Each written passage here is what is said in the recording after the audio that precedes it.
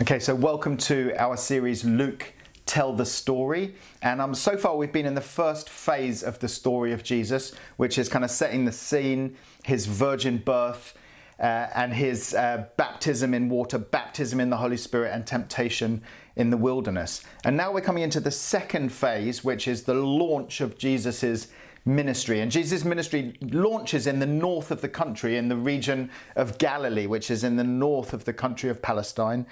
And I actually visited there last year, and so just showing you now a short video clip of us driving along the western shore of Galilee. And today's story is going to be in Nazareth, so that's going to be going away from the Lake of Galilee and up into the hills a little bit, into the town of Nazareth where Jesus grew up. And so Anthony is now going to read to us from Luke chapter 4, verses 16 to 30.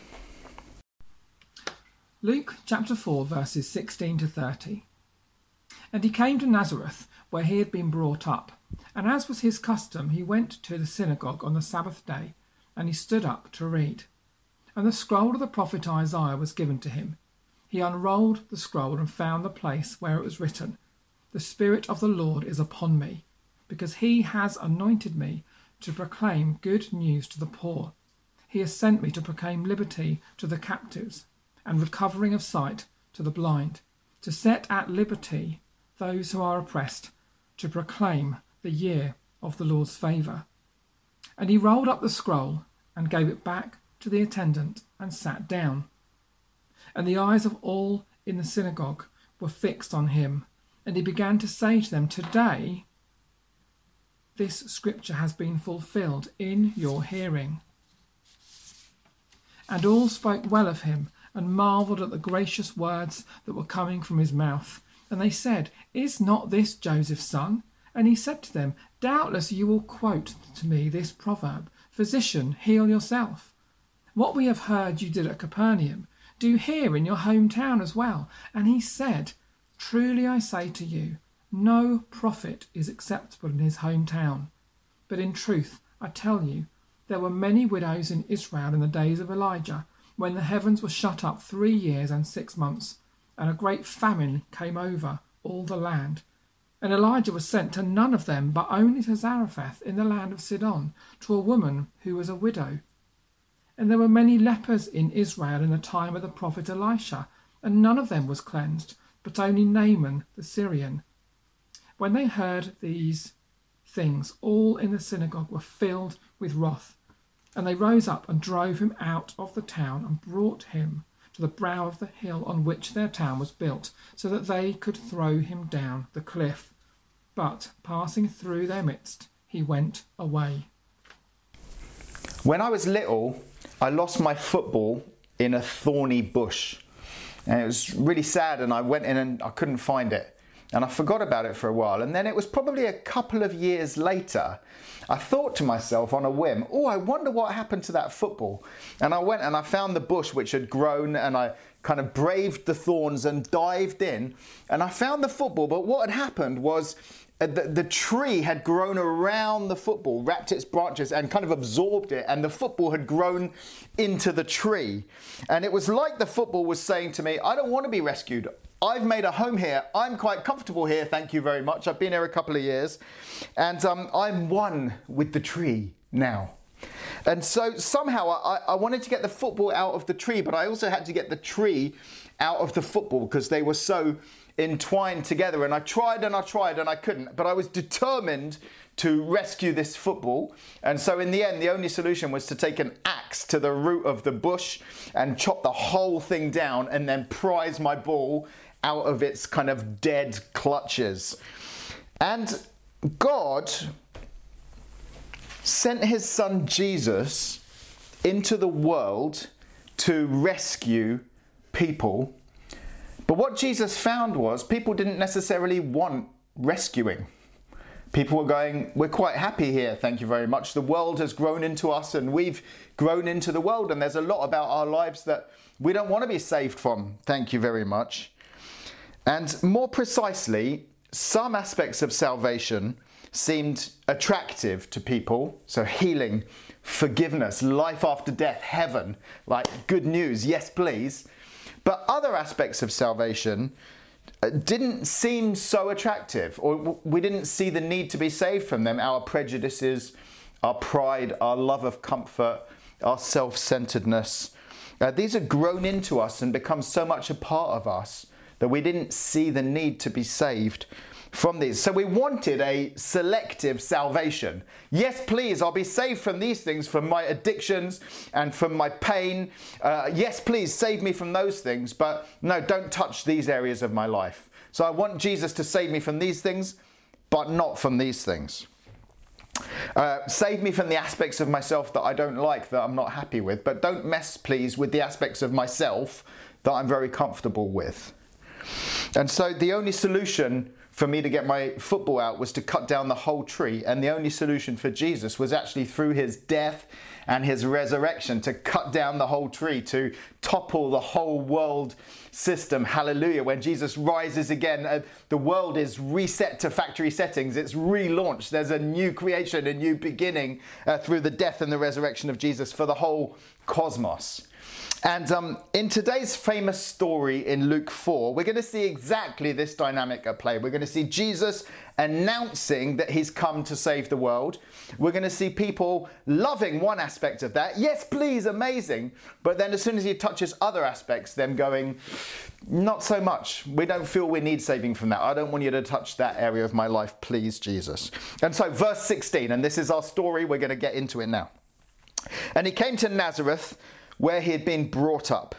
And as was his custom, he went to the synagogue on the Sabbath day and he stood up to read. So Nazareth in the region of Galilee was a simple, poor village. One scholar says maybe 90% of the Galilee region was very poor. It's not a noble place with a great history. It's not mentioned at all in the Old Testament or by any of the historians around the time. If you like, it's like the Scunthorpe of the Bible. Kind of tough, working class, poorish people, unimportant, never going to impact politics. And God doesn't send his son to save the world by sending him to Rome, to the center of the empire, or even in this nation to Caesarea, the political capital, or Jerusalem, the spiritual capital. He sends his son to this small, insignificant place, and through that, he transforms the whole world and the whole course of history. So you don't need to be in the centers of power in order to transform things. You don't need influence and connections. Actually, you don't need to position yourself into an influential place. God can work anywhere in the world. He can work through the margins, and he works through Jesus here in Nazareth. René Padilla, who is a theologian from Ecuador, he notices this and he says this: I would like to suggest that this is not circumstantial, that Jesus' choice of this underdeveloped region of Palestine was an intentional option. In effect, it was an option for the poor. Jesus opted for Galilee because there he was going to carry out his ministry among the masses that had been forgotten by the leaders. And so Jesus comes back to his hometown. He's been away for a while. He comes back, and he's going to be given the scroll to make the scripture reading for the day, just like Anthony did our scripture reading for the day just now. And so verse 17, the scroll of the prophet Isaiah was handed to him, and he unrolled the scroll, and he found the place where it was written. And he's reading now from Isaiah chapter 61. The Spirit of the Lord is upon me, because he has anointed me to proclaim good news to the poor. This word poor, we see it 10 times in Luke. It doesn't mean the righteous poor. It doesn't mean the metaphorically poor in spirit. It means the poor. He sent me to proclaim liberty to the captives and recovering of sight to the blind, and to set at liberty those who are oppressed, to proclaim the year of the Lord's favor. And he rolled up the scroll, and he gave it back to the attendant, and he sat down. They would sit down to teach. So he sits down, and the eyes of all in the synagogue were fixed on him. The people, they love this passage. This is one of their favourite passages of Scripture. It was really popular. They would have all memorised it. They all know it.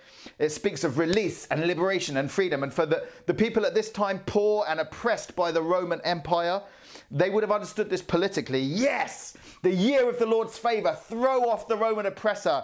Palestine for the Jews. We can have our own nation, self-determination. And also really interesting here is the word for liberty that's used a couple of times. The Greek word for that, aphesis, is actually a word that's translated in other places as forgiveness. So right at the end of Luke in chapter 24 and 47, Jesus says, forgiveness of sins will be preached everywhere. The word is this same word. It's like release from sins. It's powerfully important, actually. It's not just talking about a political freedom, liberty. It's actually talking about also a spiritual release, freedom. You can be free from your sins, from your habits, from the things that are inside you. But what he doesn't say, he stops reading before the next verse. See, those that knew the passage in Isaiah 61 would say, to proclaim the year of the Lord's favour and the vengeance of our God. And it's like favour for us and vengeance on our enemies. He's going to smash our enemies. Jesus stops reading there. He doesn't read that verse. He proclaims the year of the Lord's favour, but not the vengeance of God. And so there's so much in this that we love about Jesus standing up at the beginning of his ministry and announcing his mission. This is his manifesto. This is what I've come to do. I've come to know the anointing of the Holy Spirit, to preach good news to the poor, to bring freedom and release for captives and sight for the blind. So we love this. It's like we can be truly ourselves. We can be set free from what's held us down. We can have agency. And Jesus is like, I've come to free you from everything that has held you and entrapped you. And his name even, the name Jesus, means God delivers, God rescues, God saves. So the eyes of everyone are fixed on him. See the way Luke writes, there's real drama here. Verse 21, and he began to say to them, and you can imagine with a flourish and a grand gesture, today this scripture has been fulfilled in your hearing. Jesus is saying, I am the one that Isaiah was writing about. The Spirit is on me. This is my mission. I'm here to fulfill this scripture, and you're here to witness it. And all spoke well of him and marveled at the gracious words that were coming from his mouth. Whoa! And they said to one another, isn't this Joseph's son? Like, he's a local lad, done good. He's doing us all proud. If it was me, I'd walk away right there. This is the moment. Everyone's jaws are dropping. I've just picked up a couple more thousand followers on Insta. Yes, I'm popular. I'm going to leave now while the going's good. But Jesus doesn't quit while he's ahead. He's now going to start to challenge some of the things that they don't want to be saved from, or that they don't realize that they need rescuing from. And in doing this, he's going to go into prophet mode.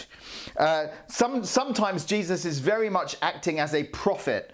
And here we're going to see lots of kind of prophetic references. So he's just read from Isaiah the prophet. He's going to refer to himself as a prophet. A prophet's not welcome in his hometown. He'll talk about Elijah and Elisha, who were local prophets from the north. In Luke, there's quite a lot of references to Elijah. It's like Jesus was seeing himself some way as a new and greater prophet, Elijah. And one of the things that prophets do is they challenge, they provoke, they poke deep down inside people. Their strategy is expose to confront. Let's bring the nasty stuff out of you so that we can deal with it and cut off its head. And that's what he's going to do here. So verse 23. So he said to them, doubtless you'll quote to me this proverb, physician, heal yourself. What we heard you did at Capernaum, do here in your hometown as well. And he said, truly, truly, I say to you, no prophet is acceptable in his hometown. It's quite easy to go to another place and to recognize what they do wrong. And like, you shouldn't do it like that. Don't do it like that. That's wrong. We do it differently back at home. It's much harder to recognize the sin in your own culture.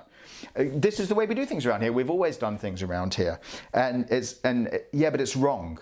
And so Jesus, coming as a prophet, is able to point to things in their lives and say, this isn't right, and it doesn't please God.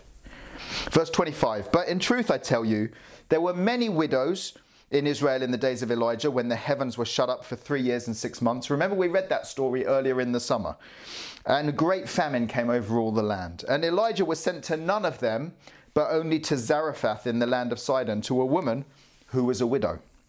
And there were many lepers in Israel in the time of the prophet Elisha, and none of them was cleansed, but only Naaman the Syrian. And so these two stories, Elijah and Elisha, they're two great northern prophets. They're local heroes. The local people, they love these guys. But Jesus mentions ministry moments where Elijah and Elisha touch people that are outsiders, that are not Jewish. And even more than that, people that are from enemies of these people. So Sidon and Syria, traditional enemies of Israel. And he speaks of God's welcoming, inclusive heart to all people. The fact that God loves and shows grace and acceptance to all people from whatever nation, from whatever background, from whatever story. Everyone's invited. Even you, even me, and even people that we don't like are invited and welcome. And this makes the people angry. They had selective blindness about those bits of the Bible, like we all do about different bits of the Bible. They're racist and full of self-importance, and Jesus is poking it out of them and saying, I want to save you from this, even though you don't realize that you need saving from it. Verse 28, when they heard these things, all in the synagogue were filled with wrath, this anger moment. And they rose up and they drove him out of the town, and they brought him to the brow of the hill on which their town was built, so they could throw him down the cliff. But passing through their midst, he went away. And so just showing you a picture of this hill just outside Nazareth, this kind of mountain top. And you can see an amphitheater there. In 2009, Pope Benedict did a mass there for 40,000 people. And they wanted to throw Jesus off the top of this cliff. Why were they angry? Well, because he's left off the verse about vengeance on enemies. They didn't like that. A national saviour is supposed to say, there's favour for us and there's vengeance on them. But Jesus has come and said there's favour for all people. Jesus is not a national saviour. Jesus is an international saviour. Hallelujah. And so we see this almost demonic response. They anger and mob violence, and they want to kill him. Earlier in chapter 4, we saw the devil attempted to get Jesus to throw himself off the top of the temple, remember? And yet he was saved from that. And now we see this opposition against Jesus, and again trying to throw him off a cliff. And so right from the beginning of Jesus' story and all the way through, he's going to face opposition. And so will we. And yet there's a supernatural protection because his time has not yet come. And Jesus will be killed by his enemies, but in 3 years' time, at the appointed time, in the appointed place, at the appointed way. He will die for the sins of the world. He will rise again in order to cut down the bush and uproot the whole world system and reset everything to factory settings, but not yet. Not yet. So that's the story, this wonderful story from Luke chapter 4. And so just to sum up and reflect for a moment, when Jesus talks about deliverance, freedom, rescue, the people love this. Yes, please. But when Jesus pokes other areas of their lives, for these guys in this story, it's prejudice and their sense that they're more important than other nations and their deeply ingrained racism. And they say, no, thank you. Don't touch that area. Sin is, in the Bible, sin is stuff that's done to us, but it's also stuff that we do. So it's stuff that comes out from inside us, but it's also stuff that comes upon us. And we love it when Jesus saves us from stuff that's been done to us, that's come upon us, but not so much when he puts his finger on sin that's inside us. But we can't be selective. This story shows us the ugly fickleness of our nature. 1 minute they're all marveling, wow, Jesus is amazing, and the next they're trying to kill him. And that's our story. John said this, the light has come into the world, and people love the darkness rather than the light because their works were evil. And I tried to save my football, but it didn't want to be saved. It was like, I'm so entwined with the tree now. And Jesus came to save sinners, but so often we don't want to be saved. But Jesus is so determined to save us that he will save us from things that we want to be saved from, And maybe you're here today and you say, actually, I've got stuff that I want to be saved from. I've got addictions, bad habits, things that I don't like about myself, difficult situations. And right now we speak in the name of Jesus. Freedom, liberty, rescue. May the Spirit of God come upon you and deliver you from those situations right now. If you're sick, then let there be a healing from God that comes right now. If you're in an impossible situation, let God come and untangle you and release you in the mighty name of Jesus. Amen. But we've also got things that we don't want to be saved from. But Jesus is so committed to rescuing us that he'll save us from those things too, the things that are inside us. When you have unexpected anger that comes out and you're like, where did that come from? Why have I had such a strong reaction to this situation? Why do I feel this so deeply? Why am I so provoked by it? What is Jesus doing? The question to ask is Jesus putting his finger on something deep inside you, something ingrained, something in your worldview, some way in which you're so entangled with the world? Let Jesus save you even from the things that you don't want to be rescued from, that you don't feel that you need rescuing from. Have a softness and a responsiveness to the work of the Holy Spirit in your life. His goal, brothers and sisters, is to present us as a perfect, spotless bride. And he's promised that his grace will do that. And he will save us from the things that we want saving from. And he'll save us from the things that we don't want him to touch, because there's no selective salvation. So be open, be soft of heart, and be ready for Jesus to bring his salvation into your life. God bless you.